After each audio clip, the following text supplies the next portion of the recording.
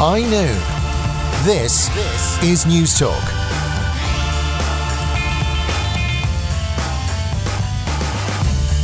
And you're very welcome back to High Noon with Ciara Kelly here on News Talk. Lots and lots of you getting in touch. Please keep getting in touch. We love to hear from you. One of our texters says here, with regard to what Tom Clonan was saying earlier about women in the military, you never see women on building sites because they can't handle the heavy work. Tom would refute that greatly, and I think he makes a very good point about women in Africa and stuff. They handle all the manual work. And someone else says here, Izzy's Wheels, what a great story for a Friday. Happy Friday, everyone. And yes, you're absolutely right. Those two girls, completely inspirational and really young and so entrepreneurial and just so great, just so fantastic.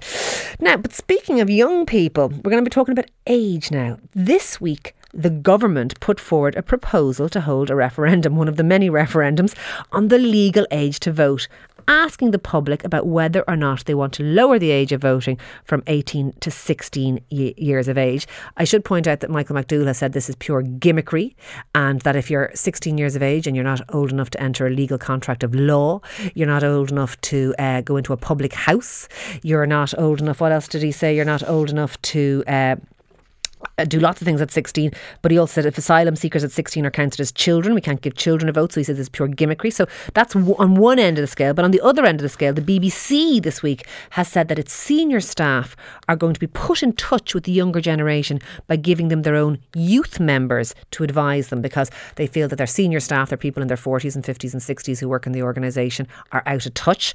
And we're asking now today, how significant a role, first of all, should young people be playing in decision makers in our society? What do we think about that? But also, is ageism alive and well and cutting both ways? Are we in danger of excluding young people and saying that they are not entitled to vote or to have a role in our society, but also older people, that are we saying that they're not entitled to have their opinions because society has moved on and they need to get with it?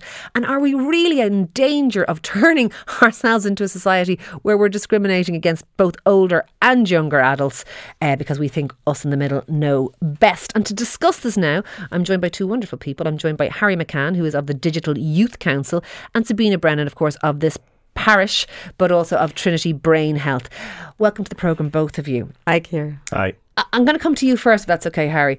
Yep. What do you think about the idea of 16-year-olds? Can I ask you first of all how old you are? I'm 19. You're 19. So so 3 years ago, what would you have felt if someone said to you, you have the vote now? Would you have felt capable? Would you have felt that was reasonable? What do you reckon about this idea? Yeah, so I still haven't actually cast a vote yet. Since I turned 18, I haven't had the opportunity. By the sounds of things, next year I won't leave a polling booth. There's going to be a few of them anyway. I think 16-year-olds are more than capable of voting. I think it's unfair to say anything different. I don't think that because you can't consume alcohol means that you can't cast your vote in an election. I think Ireland needs young people to shape the future. I think we keep talking about how young people need to be, they're our future and whatever else. But the future is happening now, and the decisions that will affect our future are happening now. And I think there's plenty of 16-year-olds out there and 17-year-olds who are more than capable of voting and participating. And it's been seen around Europe. The Scottish election, the 2014 referendum, had 16 and 17-year-olds voting, and there was a 75% turnout for that cohort. Yeah. It shows that they're willing to get involved and they want to make a change and they want to make a difference. I have to say, one of the things that we saw in the marriage equality referendum here was people voting in school uniforms, which I found really moving for some reason. I found it really powerful as an image that young people who were still at school were exercising their democratic rights. Obviously they were 18, but I still found it amazing. One of the things I thought was quite interesting about the marriage referendum was we did mobilise a young vote. We've mobilised a vote from the diaspora as well. We had such an interesting demographic around the people who voted in that election. Yet, we didn't manage to pass the referendum on reducing the age that a president needed to be down to 21. I hold up my hand and say I voted that we should have presidents who were allowed to be presidents at 21. I can see no reason why you couldn't be a good president at 21. But one of the things, Harry, that Michael McDougall has said is, well, if you're not allowed to do this, this and this at 16, why are you allowed to vote? Because we're treating you as an adult. I take his point, although I disagree with him, because I actually think that we could let 16-year-olds vote. But if we can let 16-year-olds vote, should we be allowing them to do other things as well? Should we be treating them rather as adults in general? Yeah, I think so. I don't know what makes me more of an adult on the 18th of September than 2 years ago than I was on the 19th of September. I turned 18 Monday, I was 17 the day before. Does that mean I'm more ready to have a drink on the 19th than I was on the 18th? I think it's a bit silly, but I do agree with what he's saying. Of course, there is points, and in fairness, it's fair what he's saying, but it is a bit silly to compare them all, and you can't put the same hat on all of them. I think you have to look at each situation individually. I don't think a 16-year-old should be allowed going to a pub, but I do believe they should be able to go and vote. I think you have to look at the situation. The situation is that all these policies were being made, there's referendums coming left, right and centre, and it's about our future. And it really needs to be the situation where we're looking and saying, do we want young people to shape the future of Ireland, or do we want to leave it to the people who are already there and continue to make decisions for us? And I think it's a good opportunity to start now. I'm not arguing, because I actually think as well, the younger people start to vote, the more likely that they will vote and exercise their democratic right to vote. And if people don't vote, we don't get a true representation about what our society thinks on things at all. I'd like to bring you in here, Sabina. Sabina, talk to me a little bit about the other end of the spectrum, what we're also talking about today, reverse ageism. This was, well, they're both ageism, but ageism now against older people.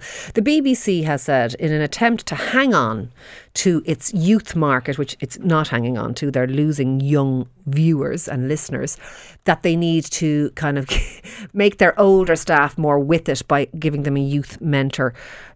Is that a reasonable thing to do, to move with the times, or do you think that's vaguely insulting? I think reverse mentoring is what it's called, because we've all come across where, you get an older mentor to, and through their experience, they help you along. I wouldn't be a fan of either way. For me, what I think works actually is mutual mentoring. And that's where you get rid of the ageism aspect of it, because you acknowledge that both people involved in the mentoring process have something to gain from this, the communication, and something to contribute to the communication. So that particular article, what I just didn't like was it was about reverse mentoring, bringing in under 30s to teach older people what it's like to be under 30. Are we in danger, Sabina, of, to broaden this out, okay? In society, people who grew up in different eras will have a different set of values, a different set of mores, a different set of ideals and ideas and all that kind of stuff, because we grow up as a product of our time. Now, we do evolve over the course of our life, and if we adapt and change and continue to interact with people of all ages, we may establish different ideas than the ones we had in our youth. But largely, I think it is true to say that somebody in their 70s doesn't necessarily think the exact same as somebody in their 30s. And we see that. And you often hear people say this when they're talking to their parents, their aged parents. Young adults will say, Mum, Dad, you can't say that. And that's the thing you hear people saying a lot. Are we in danger of something here, that we think people who are older, for example, or indeed people who are younger, don't have as much right to an opinion because that opinion doesn't kind of conform to the consensus of the hegemony of the middle-aged, middle-class establishment? Well, you see, the thing is, to group any bunch of people by their age is ageism. Yeah. So ageism applies all directions. It's about a prejudice based on age, and it's about making assumptions based on age.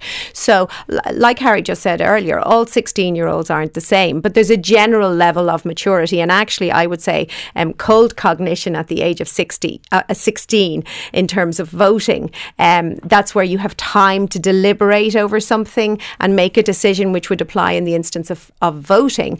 That is probably well developed and mature enough in 16-year-olds on average. So in terms of voting, however, other issues where the decision requires hot decision making or involves a risk or and sudden thing, even things like driving, that kind of hot cognition doesn't mature till a bit later, and it involves frontal cortex and so that's to do with impulsivity and all that stuff. That's to do with impulsivity, and so I think you can take the context into account as well as the age. But sorry, going back to your point in terms of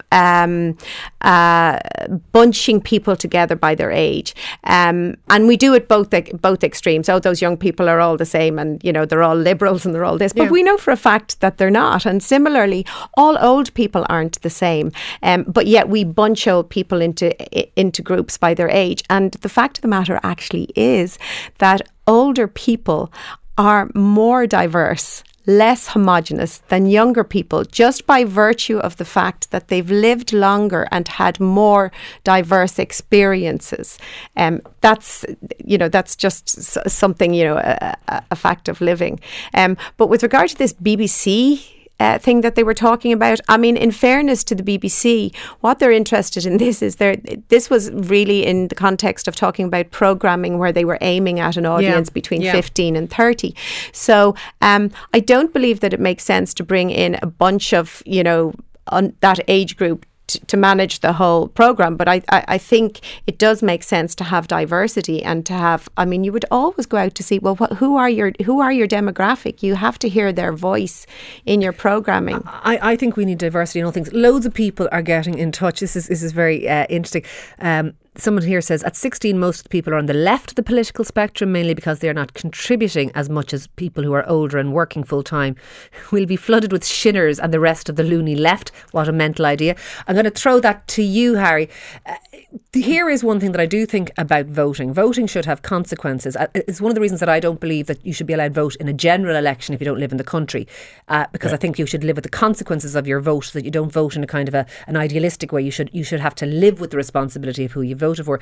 There is an argument that if you are 16 and you don't work and you don't pay tax, that you would vote in a different way because you won't be directly affected by the consequences maybe of your voting, because you're not an active member of the economy in terms of being a worker. Your parents might be, and people who are older than you are. What would you say to somebody who would suggest that you won't be living with the consequences of your vote properly at the age of 16 the way you would at the age of 36? Yeah, I think you have to look at it as well, though. It mightn't affect you personally, but it affects your family. We all have families at home, and my parents pay tax, and at the end of the day, it might not necessarily just affect me, but it does affect my family, and what affects my parents affects me. And I think it's a hugely important thing to say, because although 16-year-olds don't pay tax, they still are affected by how tax rates are done and how all this works. If there's a push on their family, there's a push on them, and it does work that way. And I think it's only fair that we give them the opportunity to contribute on that. Loads of people on the same topic here. Rob says young people have to earn the right to vote. Well, how do you earn it? Just by growing up to 18. If they were let vote, we'll be ruled again by Sinn Féin by paying higher taxes. Sinn Féin, you have clearly a problem with your perception. People think of you as a very high tax regime, and that all young people will have to head off for Australia if that happens. So Sinn Féin are now driving us to Australia. These are texts. We are not suggesting this. Yeah, absolutely. But coming back to you on this, Sabina, what do you think about that? The fact that it is probably true that, that whole, if a man isn't a socialist when he's young, he has no heart, and if he is a socialist when he's old, he has no head. Is it largely the case that we can expect a broader spectrum of we've had centrist governments for generations because we flip-flop between Fianna Fáil and Fine Gael. Would we be likely to see a greater spectrum of voting if we allowed people to vote from a younger age up? Well, I'm kind of going to throw something out there, because I think we need to learn from things like Brexit, where people voted without actually having real knowledge about what they were actually voting for. So I think what's actually a bigger issue than the age, and I would be quite comfortable letting people 16 vote, provided they know what they're voting about. And I don't just apply that line to 16-year-olds. I think you can be 60, I can think you can be 70, I think you can be 40 and not actually understand what you're voting for, or misunderstand what you're voting for. I'd love a test before you're voting on something. I think you make a really good point. I think you make a really good point, Sabina, because a lot of people are texting and saying, but how would they know what they're voting on? There are 35-year-olds and 42-year-olds and 79-year-olds who haven't a clue and still have the vote. You're saying we have to make sure that they know what they're voting on, but that should be true of the whole electorate. And absolutely, that's exactly it. Is discrimination. So to be honest, and we have a problem getting people out to vote. If we actually really want, votes that reflect society and not just the majority, this is a fundamental problem with democracy. And I'm not advocating anything else instead of democracy, but you have to for it to work properly, you have to recognise its flaws, and that can mean that the majority always wins, and as a consequence, minorities suffer, and the society that you end up with doesn't reflect and include those people in minorities. And it's very important that we have and that we do that. And I just think, there could be something to be said for, that actually a compulsory voting, that anybody on the register, have that in some places, anyone who is on the register, you must cast your vote. And in order to cast your vote, perhaps it's very simple. You do it online. You have to read certain things and actually show that you understand what you're voting on. Tick, tick, tick. Then your ballot paper is released and you can vote. And that, to me, I think would solve loads of problems. I'm sure there'd be anger for saying it. Sadly, Harry, not very many people seem to be in favour of the 16-year-old vote. Half of 16-year-olds don't even know who the Taoiseach is. What an absolute joke. PC crap. PJ says voting age, people should undergo an intelligence test before they're allowed to vote with a minimum score of 100. Look at Brexit, Trump and Fianna Fáil's rise in the polls. And that's from PJ, that's called fascism when you have to outrule people because they aren't clever enough to vote.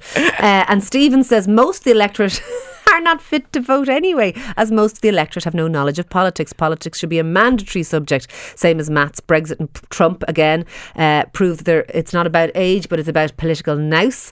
Ciara, your argument is silly. 16 is too young to vote. Why not 15? Why not 14? Where should the cut-off be? And someone else here says if a 16-year-old cannot be considered to be responsible for their actions in the same way as an adult is in a court of law, how can they be considered responsible enough to vote? A child cannot be responsible enough to vote on issues that can deeply affect people's lives in a way they cannot comprehend. But you have to understand that these cut-offs that we choose, we simply choose them. They're arbitrary. We have just decided when childhood ends and when it begins.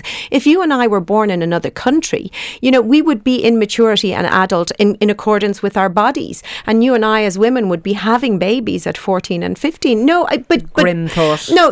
But that's it's a different society. So people forget that we've actually just chosen these ages arbitrarily, in a sense. But you then take some science in and you take some experience in and you learn and understand when people have a capacity to understand complex thoughts. Harry, I have to say to you that when I was 16, I was in school, obviously. I think I was in fifth year, so it would have been in fifth year. I was very plugged into debating and stuff like that. I really enjoyed it.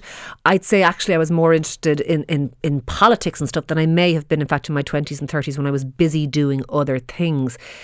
When you were in school, because you're the most recent to have left school, did you think that there was an appetite for discussion around politics, voting, referendums, elections and that kind of thing among your peers? I think a lot of the comments you've just read out, firstly, the reason a lot of 16-year-olds don't know what the Taoiseach is because it's not their fault. They actually don't blame teenagers for not knowing what the Taoiseach is. I think that's an issue that we have. I think the biggest thing here is why is it not their fault? Tell me. Because I don't think there's any education. When is it ever mentioned? I've been in school I'm only left, so I don't even finish my leaving cert.